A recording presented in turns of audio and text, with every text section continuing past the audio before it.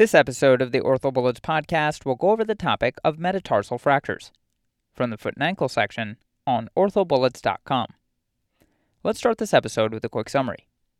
Metatarsal fractures are among the most common injuries of the foot that may occur due to trauma or repetitive microstress. Diagnosis is made with plain radiographs of the foot. Treatment may be non-operative or operative depending on the specific metatarsal involved, number of metatarsals involved, and fracture displacement. Now let's get into the episode. With respect to epidemiology, the fifth metatarsal is most commonly fractured in adults. The first metatarsal is most commonly fractured in children less than 4 years old.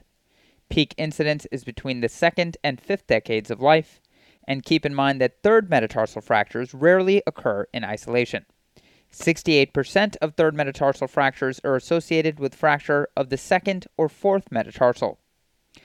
With respect to mechanism of metatarsal fractures, they can be secondary to a direct crush injury, which may have significant associated soft tissue injury, or from an indirect mechanism, which is more common, and this occurs with the forefoot fixed and the hindfoot or leg rotating. Associated conditions with metatarsal fractures include Lisfranc injuries and stress fractures. Keep in mind that Lisfranc equivalent injuries are seen with multiple proximal metatarsal fractures. In the setting of a stress fracture, consider metabolic evaluation for a fragility fracture. Also look for an associated foot deformity, and keep in mind that stress fractures are seen at the base of the second metatarsal in ballet dancers, and these patients may have a history of amenorrhea. Now let's go over some relevant anatomy. Specifically, we'll talk about osteology, muscles, ligaments, blood supply, and biomechanics.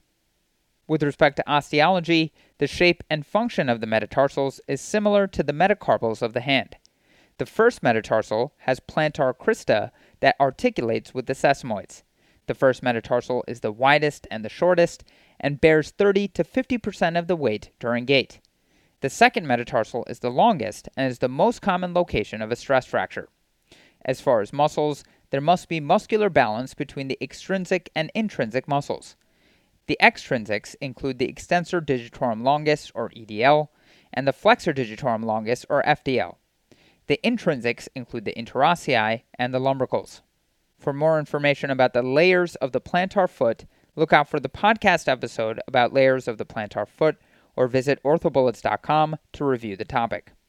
As far as ligaments, metatarsals have dense proximal and distal ligamentous attachments. The second through fifth metatarsals have distal intermetatarsal ligaments that maintain length and alignment with isolated fractures. These are implicated in the formation of interdigital or Morton's neuromas. Remember that multiple metatarsal fractures lose the stability of intermetatarsal ligaments, leading to increased displacement. As far as the blood supply to the metatarsals, this comes from the dorsal and plantar metatarsal arteries. With respect to biomechanics, be sure to listen to the podcast episode about foot anatomy and biomechanics, or review the topic on orthobullets.com. As far as classification of metatarsal fractures, this is descriptive and should include location, fracture pattern, displacement, angulation, and articular involvement. As far as presentation of metatarsal fractures, make sure to look for antecedent pain when suspicious for a stress fracture. As far as symptoms, patients may have pain and inability to bear weight. Physical exam should involve inspection, motion assessment, and neurovascular evaluation. Inspection should look for foot alignment, such as neutral, cavovarus, or plano valgus, focal areas or diffuse areas of tenderness, and careful soft tissue evaluation with crush or high-energy injuries. As far as the motion assessment, evaluate for overlapping or malrotation with motion. Finally, neurovascular evaluation should involve Semmes-Weinstein monofilament testing if you're suspicious for peripheral neuropathy. As far as imaging, recommended views on radiographs that are required include the AP, lateral, and oblique views of the foot. Optional views include contralateral foot views and stress or weight-bearing radiographs. A CT is not routinely obtained, but may be of use in periarticular injuries or to rule out Lisfranc injury.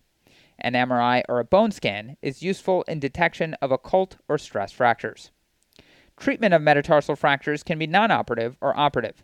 Non-operative management includes a stiff-soled shoe or walking boot with weight bearing as tolerated. This is indicated for non-displaced fractures of the first metatarsal. second through fourth central metatarsals that have isolated fractures, or non-displaced or minimally displaced fractures. Non-operative management is also indicated for stress fractures, and keep in mind that the second metatarsal is the most common stress fracture. Make sure to look for metabolic bone disease and evaluate for cavovarus foot with recurrent stress fractures. Operative options include percutaneous versus open reduction and internal fixation. This is indicated for open fractures, first metatarsal fractures, and central metatarsal fractures. Percutaneous versus open reduction and fixation in the setting of a first metatarsal fracture is indicated for fractures with any displacement, as there is no intermetatarsal ligament support, and because the first metatarsal takes on 30 to 50% of weight bearing with gait. Percutaneous versus open reduction and fixation in the setting of central metatarsal fractures is indicated when there's a sagittal plane deformity more than 10 degrees, greater than 4 millimeters of translation, and multiple fractures.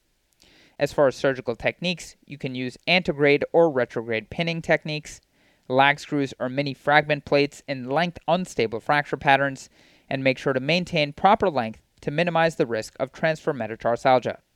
As far as outcomes, there is limited information available in the literature regarding outcomes. The major complication to mention includes malunion, which may lead to transfer metatarsalgia or plantar keratosis. Make sure to treat malunions with osteotomy to correct the deformity.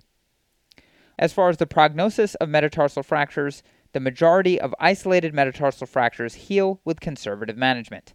And keep in mind that malunion may lead to transfer metatarsalgia. Okay, so now that we've gone over the major points about this topic, let's go over a few questions to apply the information and get a sense of how this topic has been tested on past exams. The first question reads, a 25-year-old ballerina complains of right forefoot pain of insidious onset 2 months after starting practice for a major performance. On initial examination, there's tenderness along the shaft of the second metatarsal. She is not able to perform a single leg heel rise. Initial radiographs show essentially a normal radiograph of the right foot. Radiographs taken 2 weeks later show marked callus formation. What is the next best step? And the choices are 1. Biopsy, 2. Observation, 3. Protected weight bearing, 4. MRI, and 5. Bone scan.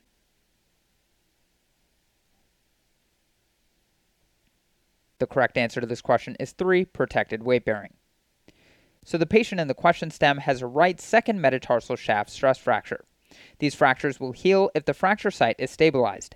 Protected weight bearing will provide stability and minimize pain.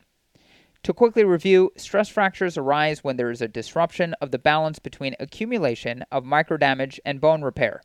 Stress fractures occur in the watershed areas where there is poor blood supply and areas of high stress.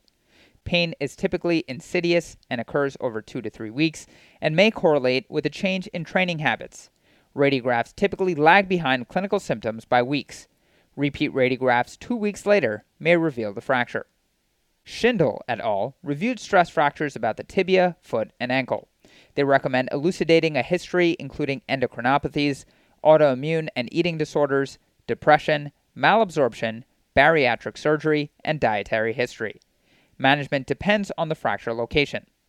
High-risk fractures, such as in the anterior tibia, navicular, proximal fifth metatarsal, and medial malleolus, may require surgery in high-level athletes who need to return to sport early. Welk et al. Reviewed stress fractures of the foot. They state that of metatarsal fractures, the second and third metatarsals are most commonly involved.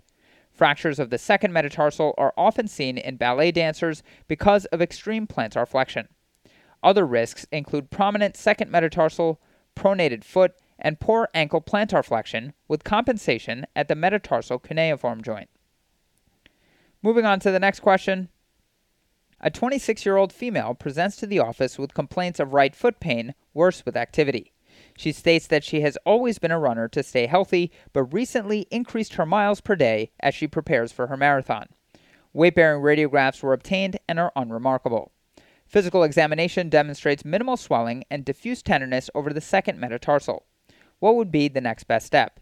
And the choices are 1. Non-weight bearing and placement into a cast and reevaluate in 3 to 4 weeks. 2. Technetium 99 bone scan. 3. CT of the foot. 4. Limit miles per day and reevaluate in 2 to 3 weeks. And 5. MRI of the foot.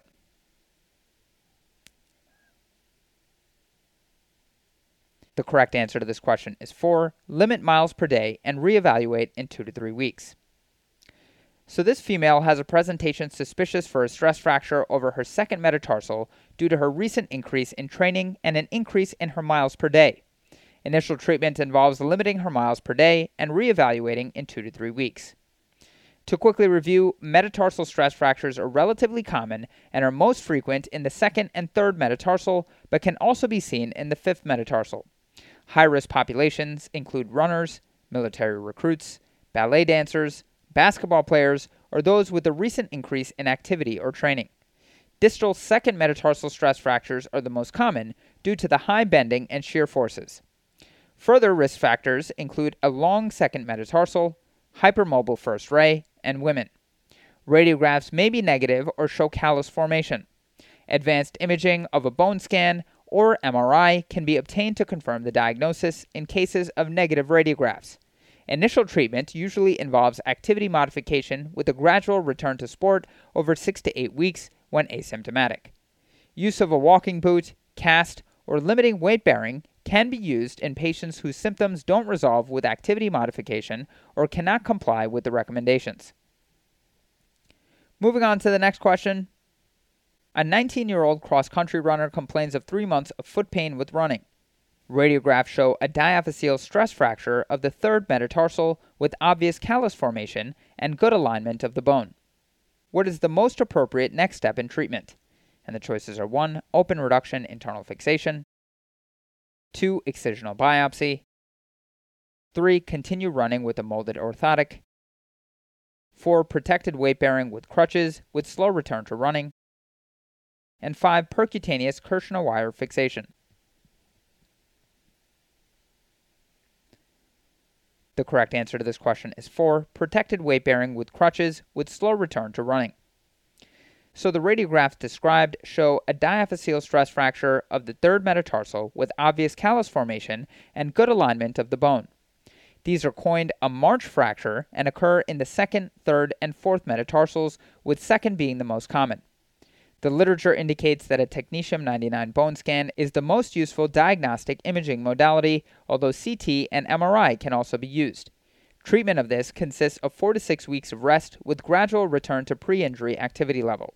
The other treatments are not appropriate for this scenario. And moving on to the final question, a 26-year-old professional ballet dancer presents with insidious onset of right midfoot pain, which began 6 months ago. She has no history of ankle or foot trauma, and medical history is significant only for delayed menarche.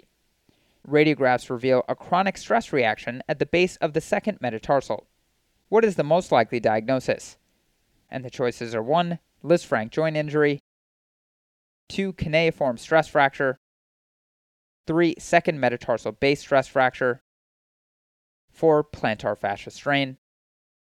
And 5. First metatarsal base stress fracture.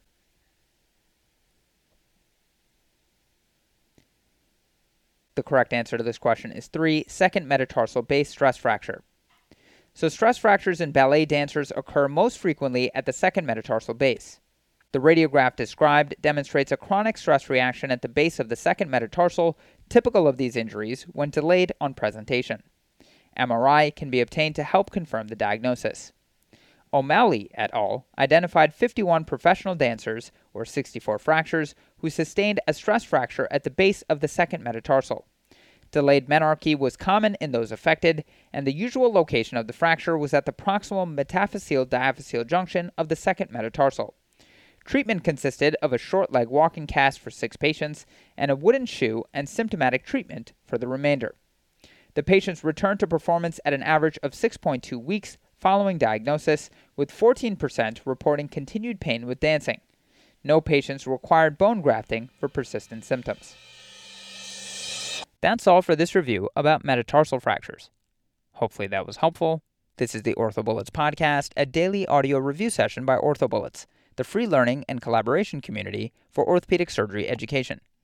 Keep in mind that these podcasts are designed to go along with the topics on orthobullets.com, and in fact, you can listen to these episodes right on the OrthoBullets website or mobile app while going through the topic.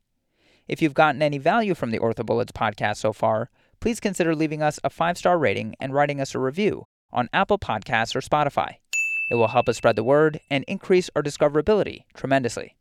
Also, if you aren't already, be sure to follow OrthoBullets on Facebook, Instagram, Twitter, LinkedIn, and YouTube for daily high-yield content. Thanks for tuning in. We'll see you all tomorrow right here on the OrthoBullets podcast.